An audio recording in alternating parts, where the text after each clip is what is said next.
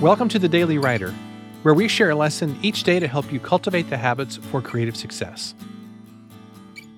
In the fiction writing community, there are two terms thrown around quite a bit: plotters and pantsers.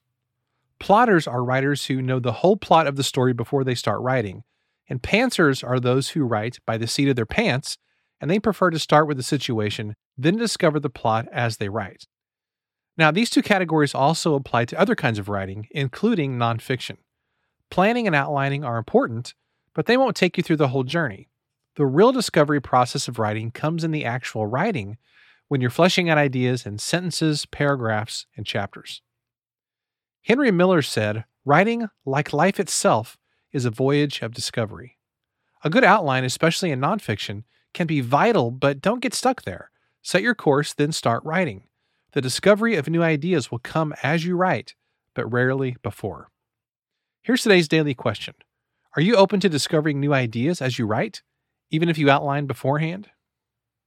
Thanks so much for listening to today's episode. For more, you can visit us at dailywriterlife.com. Thanks, and I'll see you tomorrow.